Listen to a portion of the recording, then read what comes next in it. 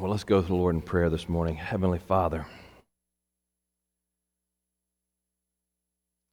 Lord, when we think about that name, Emmanuel, God with us. Of all the other religions in the world, Lord, they have gods who are not with them, gods who are far off, gods who are distant, gods who are ready to come down and crush. But Lord, what a wonderful truth. Emmanuel, God with us.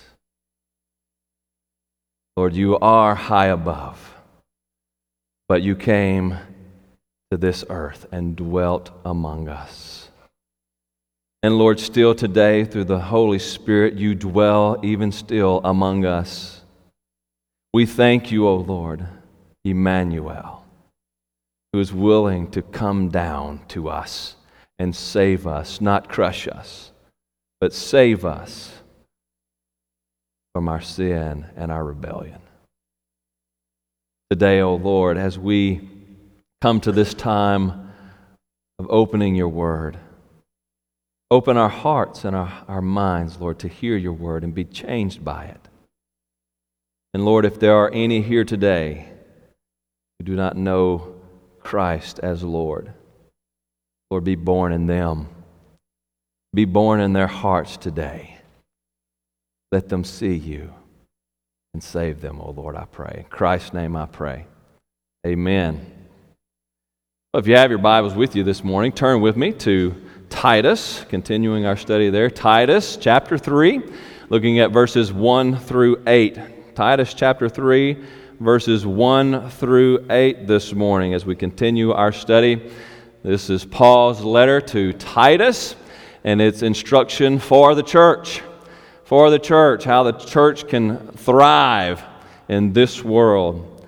We've seen all the qualifications for elders, as Titus was charged with the duty of setting up elders in this new church that Paul had established on his fourth and final, most likely final missionary journey. He set up the church there, left Titus behind to set things in order. Titus had to put in elders, and he began to instruct the people in God's Word. So as we come now today, we see he is reminding, Paul tells Titus to remind them of good works and how to use good works in their life for the glory of God. So if you found your place, stand with me now in reverence to the reading of God's Word. Titus chapter 3, verses 1 through 8. Remind them to be submissive to rulers and authorities, to be obedient, to be ready for every good work, to speak evil of no one, to avoid quarreling, to be gentle, and to show perfect courtesy toward all people. For we ourselves were once foolish, disobedient, led astray, slaves to various passions and pleasures, passing our days in malice and envy, hated by others and hating one another. But when the goodness and loving kindness of God our Savior appeared, He saved us, not because of works done by us in righteousness, but according to His own mercy, by the washing of regeneration and renewal of the Holy Spirit, whom He poured out on us richly through Jesus Christ our Savior, so that, being justified by His grace, we might become heirs according to the hope of eternal life.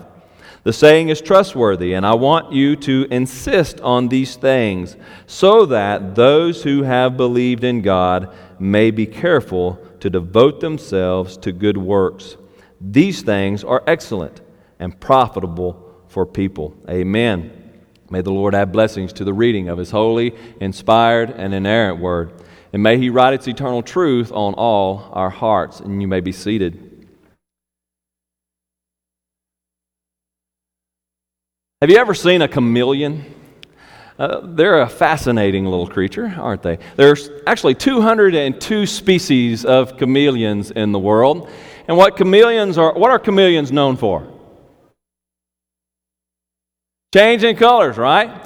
They change colors, so they're in their environment, and if they change environments, they can change colors to kind of begin to blend in with their environment, can't they? And so that's the life of the chameleon. They're just constantly blending in, blending in, blending in. Well, a lot of people think that Christians ought to be kind of chameleons in the world. A lot of people think that Christians ought to just kind of blend in.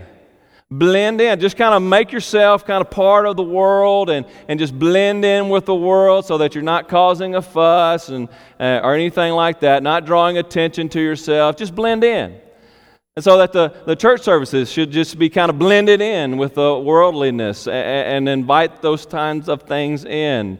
And everything is just to be blended in. The Scripture tells us that we're not to be chameleons.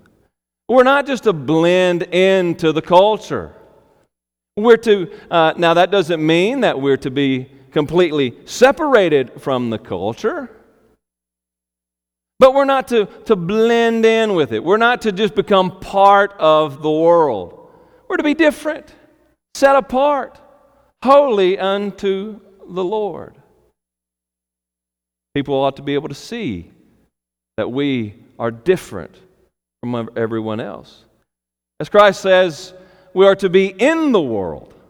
We are here in the world. We're to live in the world.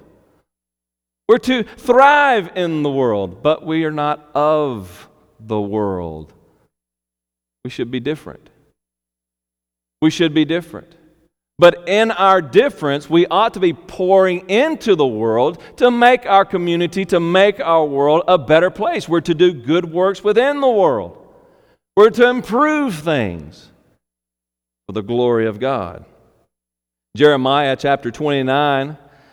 Jeremiah in this chapter is writing a letter on behalf of God to the Jews who are in exile in Babylon. They're there in Babylon, and they're not they're just kind of set up their tents, and they're just kind of sitting there, and they're wondering, all right, what do we ought to do? Maybe God will take us back, and they're not settling in. They're not beginning to settle in and participate in the community there. And so God sends them this letter. Jeremiah chapter 29, starting in verse 4, says, "Thus says the Lord of hosts, the God of Israel, to all the exiles whom I have sent into exile from Jerusalem to Babylon, build houses and live in them. Plant gardens and eat their produce. Take wives and have sons and daughters. Take wives for your sons and give your daughters in marriage, that they may bear sons and daughters. Multiply there and do not decrease. But seek the welfare of the city where I have sent you into exile, and pray to the Lord on its behalf, for in its welfare you will find your welfare." You see, we're not to just simply blend into our culture. We are to be different, but in our difference, we're meant to make a difference in the culture, in the world, for God's glory and God's sake. So today, as we look at this passage, and I think that's exactly what Paul is telling Titus here, but here we find, dear church, strive to make a positive impact in the world, doing good works so that the lost may see Christ in you and seek Him. We say that again. Dear church, strive to make a positive impact in the world, doing good works so that the lost may see Christ in you and seek Him. So let's unpack this and see where we find all of this in our passage today. First of all, as we begin to look at this passage, we see that Paul reminds us to live to make a positive impact upon the world by doing good works. As a church, as the body of Christ, we are to live to make a positive impact upon the world by doing good works. Notice there in the first two verses of chapter 3, remind them to be submissive to authorities, rulers and authorities, to be obedient, to be ready for every good work, to speak evil of no one, to avoid quarreling, to be gentle, and to show perfect courtesy toward all people. We are to strive to make a positive impact in the world through doing good works, through making relationships, positive relationships within the world. The first thing that he tells us here is to be submissive to government authorities. To be submissive to government authorities. We're not to be rebellious in the world. We see a lot of unrest these days, especially after the election. There's a lot of unrest. And we see even people in the past years, a couple of years actually, we see a rebellion against all kinds of authorities. I mean, now we see police officers being targeted by people, killed in cold blood because they are authority figures. But that's not the way of Christianity. God tells us to be submissive to authorities, to give honor to local authorities, to government authorities. How are we to do that? We are to treat leaders and authorities with absolute respect. Now, that doesn't mean that we have to agree with all of them. That doesn't mean we have to agree with all that they do. But when God puts someone in a place of leadership, we're to respect those leaders. We're to respect them and give them honor that they deserve. You may not agree with all of President Obama's policies. Nevertheless, he is the man whom God has put there in that position for these past 8 years. And God, all authorities are put there by God, Scripture tells us. And so regardless of what you may have thought about President Obama's policies and his leadership, because he is in a place of leadership in our country, as citizens of this country, we're to honor him and respect him. As Donald Trump, the president-elect, comes in, some of you may not agree with all of that he has all of his policies, all that he does. I don't agree with everything he does. But he's the man who God put there. And we have to honor him, respect him, and treat him with the honor that he deserves, being in that place of authority. Paul tells us here that we are to be submissive to rulers and authority. We're to treat leaders with authority, treat leaders and authorities with respect. That means also when you are pulled over by a police officer, you don't treat him with contempt. Just because he pulled you over for going a little fast. You're to treat him with honor and respect. And quite frankly, that is at the root of all of this that we see today, with all of this dishonor of police officers. And I have a heart for police officers because my whole family are police officers.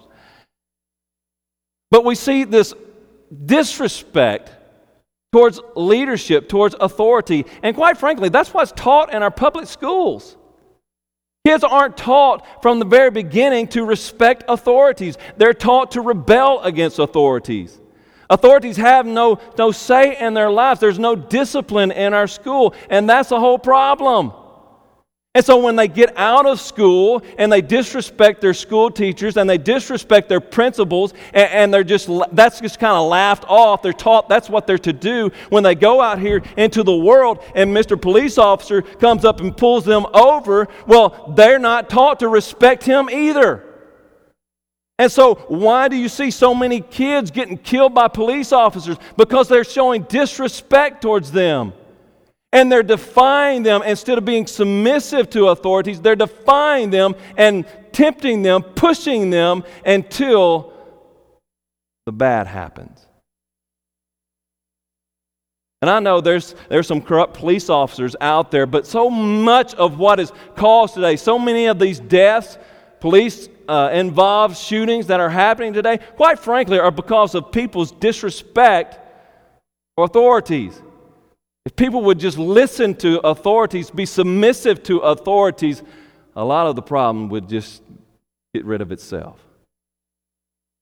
Okay, I've chased that rabbit. It gets me a little hot, if you can tell. But we're to treat leaders and authorities with respect. We're also to pray for leaders. We're to pray for leaders. How many people have, over these past years, how many Christians, I wonder, who have complained about President Obama and his administration, have been diligently praying for him? We're to pray for our leaders. 1 Timothy, let me flip over there real quick. 1 Timothy chapter 2,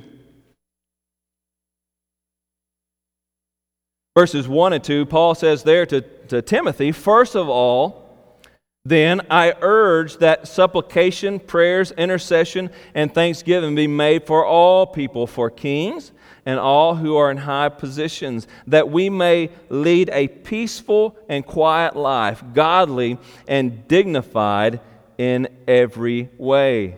We're to pray for those who are in leadership, pray for those authorities who have authority over us. We're to pray for government officials. We're to pray for those who rule over us. We're also called to obey the laws of the land. To obey the laws of the land. Yeah, even the speeding laws. We're to obey the laws of the land. We're to give in to them. Now, there's a point that we become disobedient when those laws go against God's law. Then yes, we have to be disobedient because God is the highest authority. But as long as those laws are under God's law, as long as those laws don't break God's law, whether we like those laws or not, we have to abide by those laws. We're to be good citizens of the world that God has put us in. We're to pay taxes. We're to pay taxes. We're to pay our due. Whether we think we should pay as much as we do, that's gratefully we live in a nation where we can cast our vote and change government. But as long as those taxes are there, we're to pay them. And we're to do good. We're to do good. We're to work in our communities, work in our nation to make it better. We're to do good works in it. And sometimes that means for some Christians that we get involved in politics. I'm grateful for those Christians who are bold enough to run for public office and be in places of power and authority and make a difference for the name of Christ in our government. I pray to God He never calls me into that, but I am thankful for those who are. And if God has put that on your heart, I thank you. Thank you for serving. I know there's some here who do serve, and whether it be in government positions or in community positions in our community. I thank them for what they do. We're to work to do good within our community. So we're to be submissive to government authorities, but we're also to be kind to everyone. We're to be kind to everyone. Look there in verse 2. Speak evil of no one. To avoid quarreling, to be gentle, and to show perfect courtesy toward all people. That means, first of all, that we're to watch our tongues and our tempers. Now, we've already learned a lot about that in the first chapter of Titus. But we're to watch our tongue and watch our temper. We're not to just go out and let our temper rage like a lot of the world does. Look at the world. Look at what's going on in the news right now with people going out and not just protesting, but in violent protest over the election. Right? That's not to be the Christian way, though. Now, we do live in a government where we can protest things, but we protest things peacefully. When abortion comes up, we're to protest abortion, but we're to do it peacefully, not violently. We're to watch our tempers. We're to watch our tempers and our tongues. We're to be gentle. Be gentle. Now, that word, to be gentle, means to be kind or courteous, or even could mean tolerant. We're to be tolerant of the world. Now, that's not tolerant as the world defines tolerance these days. These days, the world defines tolerance that we Christians are supposed to be tolerant, and what they mean by we Christians need to be tolerant is that we embrace, accept, and embrace and celebrate whatever the world deems as right and good. And so when the world says, the secular society tells us nowadays that we're to be tolerant of homosexuality, the world is saying that we're to embrace homosexuality and celebrate homosexuality because the world has deemed that good and positive and right. That's not what we mean scripturally by being tolerant. That's not the real definition of tolerance, in fact. But tolerance is, and this is how we ought to live to the world, we understand that we live in a world full of sin. And we understand that the lost of the world, they're going to act like sinners. People with homosexual tendencies are going to live in a homosexual lifestyle.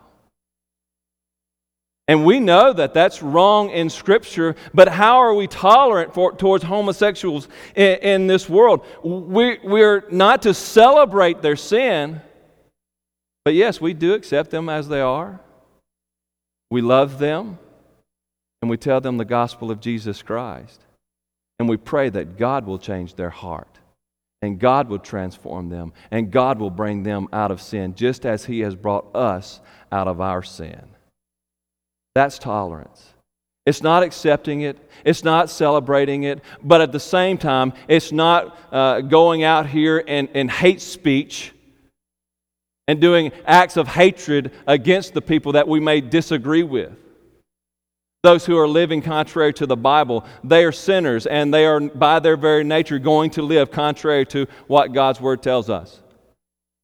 We're tolerant of that by loving them despite their sin and telling them the gospel of Jesus Christ so that God might change them and transform their life. We're to be gentle. We're to be kind, courteous, and tolerant. We're to be courteous, perfect in courteousness, right?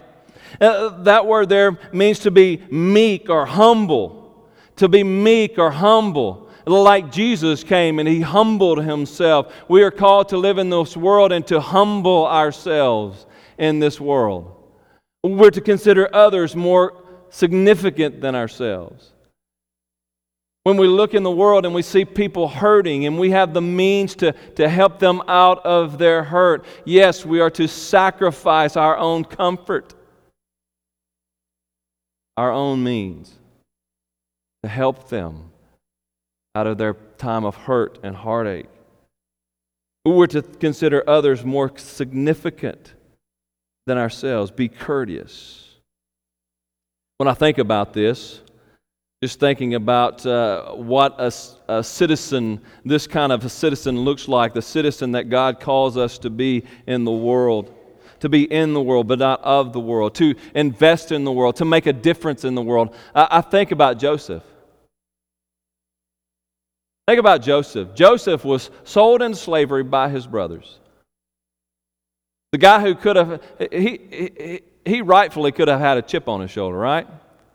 But he goes into slavery, and as he goes into Egypt, he doesn't go forward with a chip on his shoulder.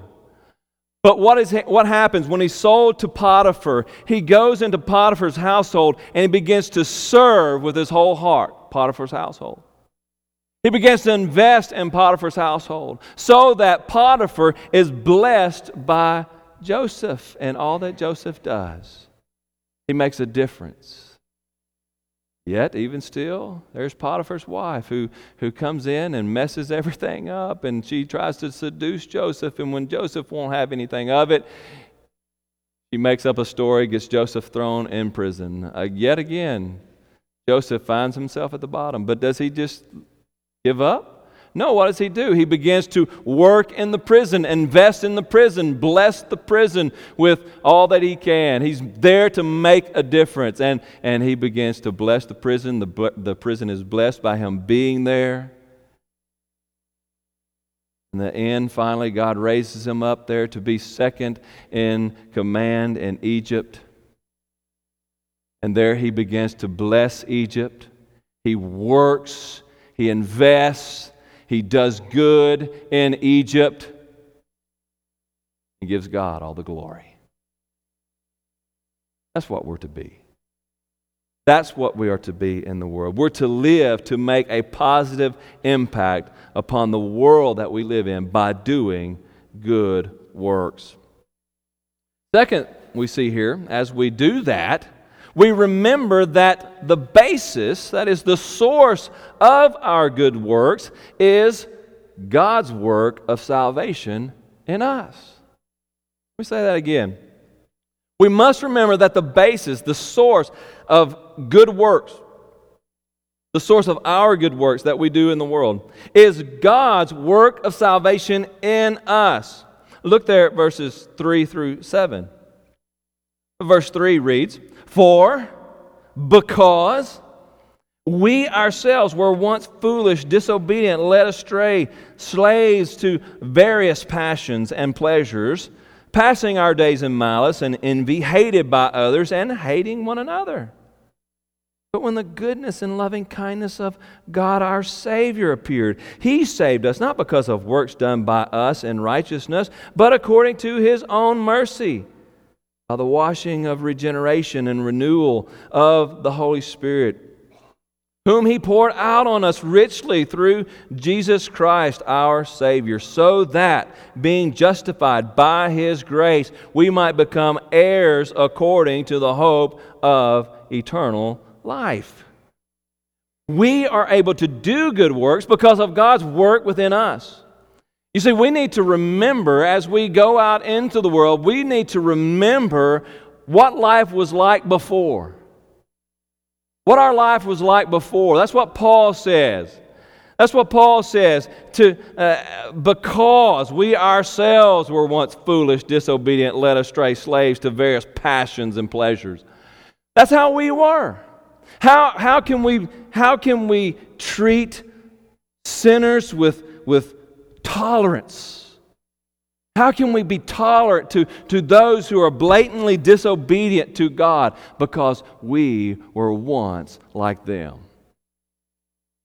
We may not have the same sin that they have, but we, like them, were living in complete disobedience to God. We need to remember that we're only different in the world because God has made us different. He has changed us. He has transformed us. If it were not for God's grace, we would be lost with no hope in the world. We need to remember what we were before Christ came into our lives. We also must remember the saving work of a triune God. This is a beautiful picture here. We see in this little verse here, as Paul kind of lays before us the work of salvation, we see that the work of salvation is a salvation that comes from a triune God. We see all three persons of the Trinity taking part in our salvation. Right? It's not just Christ. We typically focus on Christ when we talk about our salvation. And He kind of takes the centerpiece in the work, surely. But we see that it is a work of a triune God, Father, Son, and Holy Spirit, all taking part to bring us to salvation. First of all, we are saved by God the Father's mercy and grace. Look there in verse 4. But when the goodness and loving kindness of God our Savior appeared, He saved us, not because of works done by us in righteousness. Now, that's what we looked at last week, right?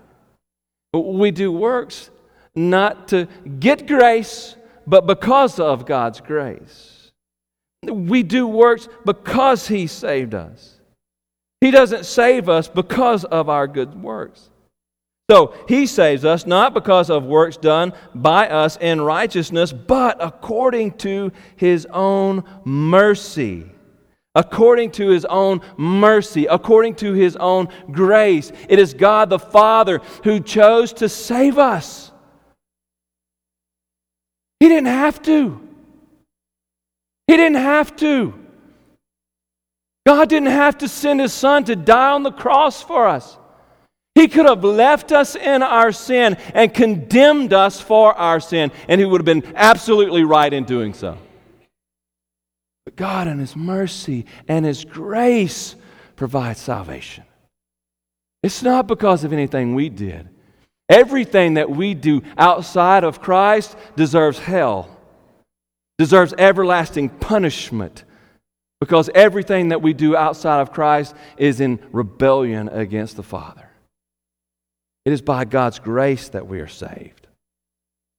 And then we see it's by God's mercy, the Father's mercy, that we are saved. But then that salvation is applied by the Holy Spirit, by the washing of regeneration and renewal of the Holy Spirit, whom God poured out on us richly through Christ Jesus our Savior.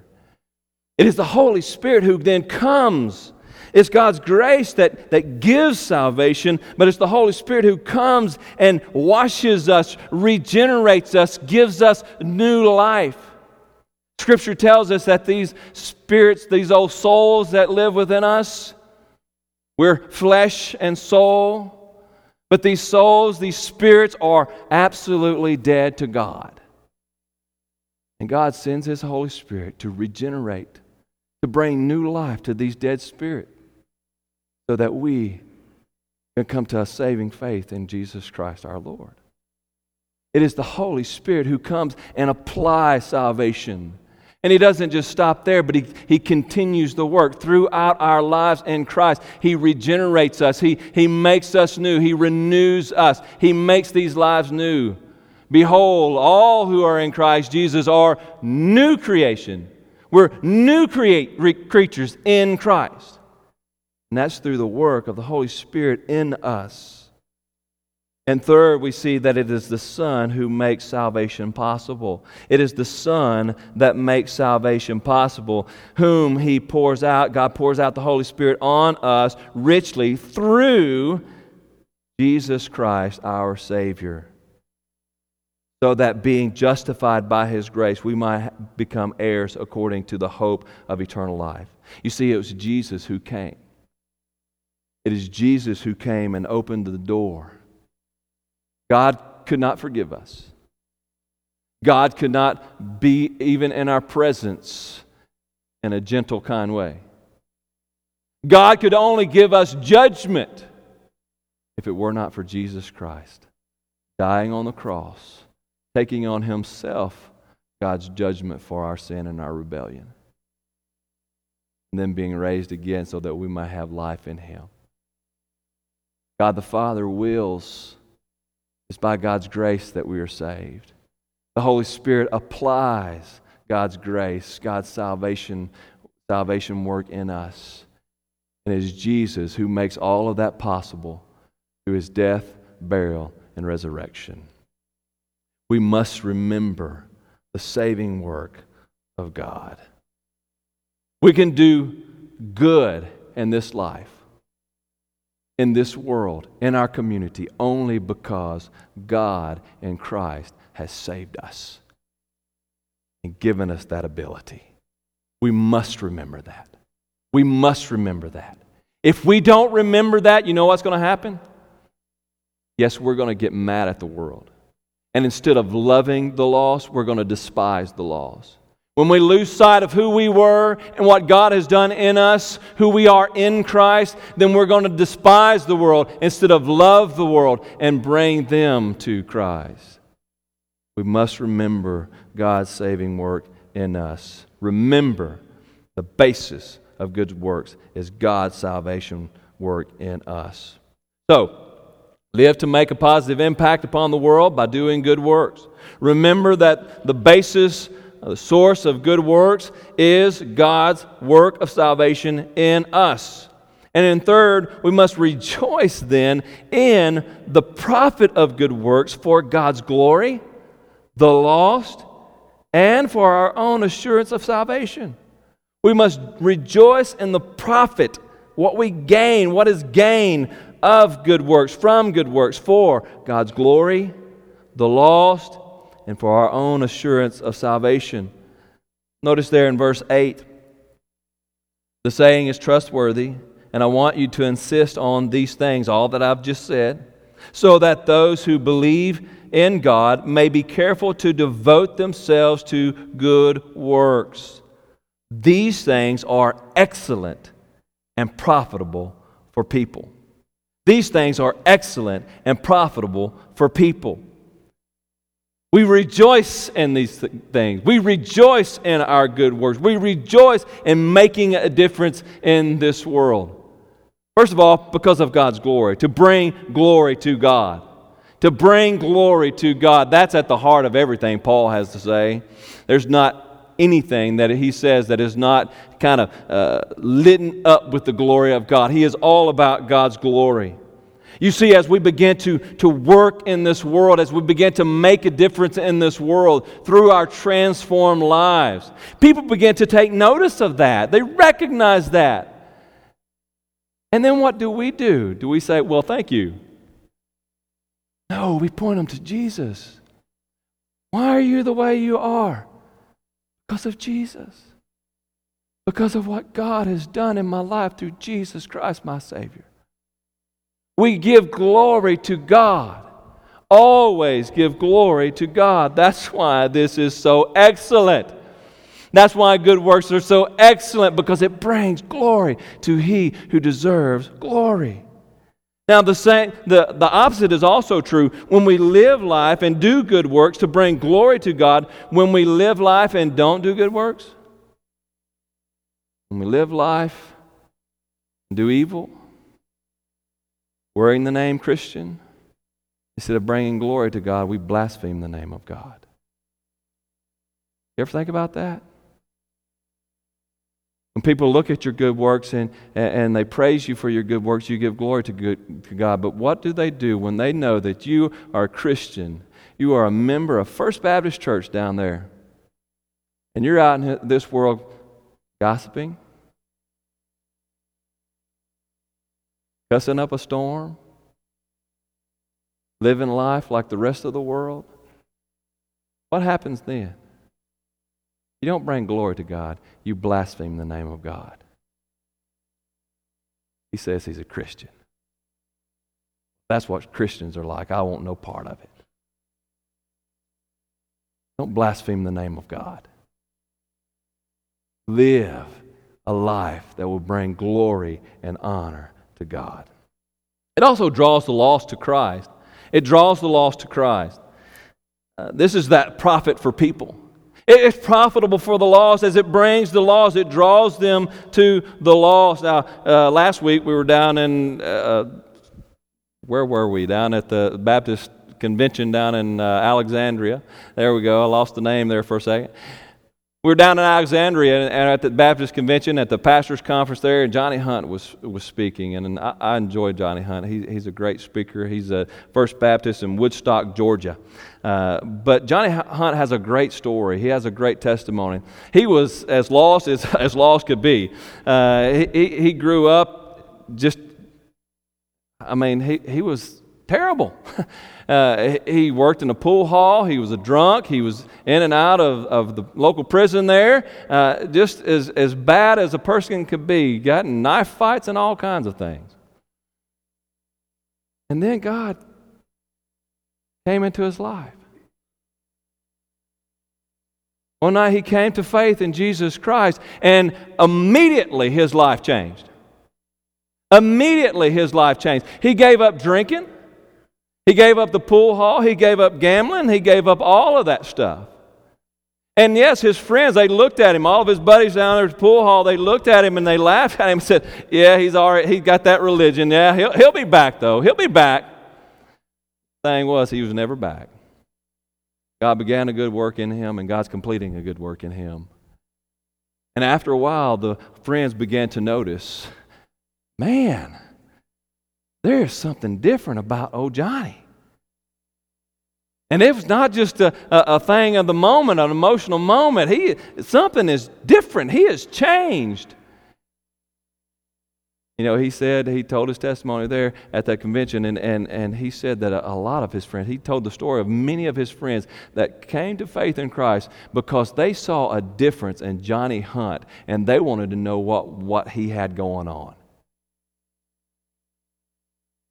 And he was able to tell them about Jesus, and they came to a saving faith in Jesus Christ. When we do good works in the world, giving glory to Christ, it draws the lost to Christ. This also gives assurance to the saints. That's how it's profitable for us, the saints. It gives us assurance. It gives us assurance because we don't do good works to be saved. We do good works because we're saved. We do good works because of the work God is doing in us. And when we begin to do good works in the world, when we begin to point people to Christ through what we do, making a difference in the world, living that transformed life in the world, it just gives us more assurance. I can tell you, I can testify, yes, I see my life before. And it's been a slow road some of the time, but I can see a definite difference in my life today. And it's not because of anything I've done, it's because of what God has done in my life. When we begin to invest in our world, doing good in the world, the glorious thing is that God gives us assurance that He is working in us, changing us, making us like Jesus. Oh, what great benefit comes from doing good works that honor and glorify God and draw people to Him. So I want to challenge you today to make an impact for the glory of God. Make an impact in our world for the glory of God. Don't be chameleons. Don't just simply blend in and just go along with the world affairs. Be different. Be different. Be noticeably different. But be different in such a way that you're doing good in the world and pointing people to Christ. Make an impact and give God the glory and praise. Now, perhaps you're here today and you don't know. You know today that you're lost. There's been no transformation in your life. You can't do works because you don't know Christ. God's grace is offered to you today. Just like we read, it's by the Father's will. It's by His Father's will that He offers grace to the lost. Pray today that the Holy Spirit would open your eyes to see Jesus, to come to a saving knowledge of Him this day. Give your life to Christ. Go to the Lord in prayer. Heavenly Father,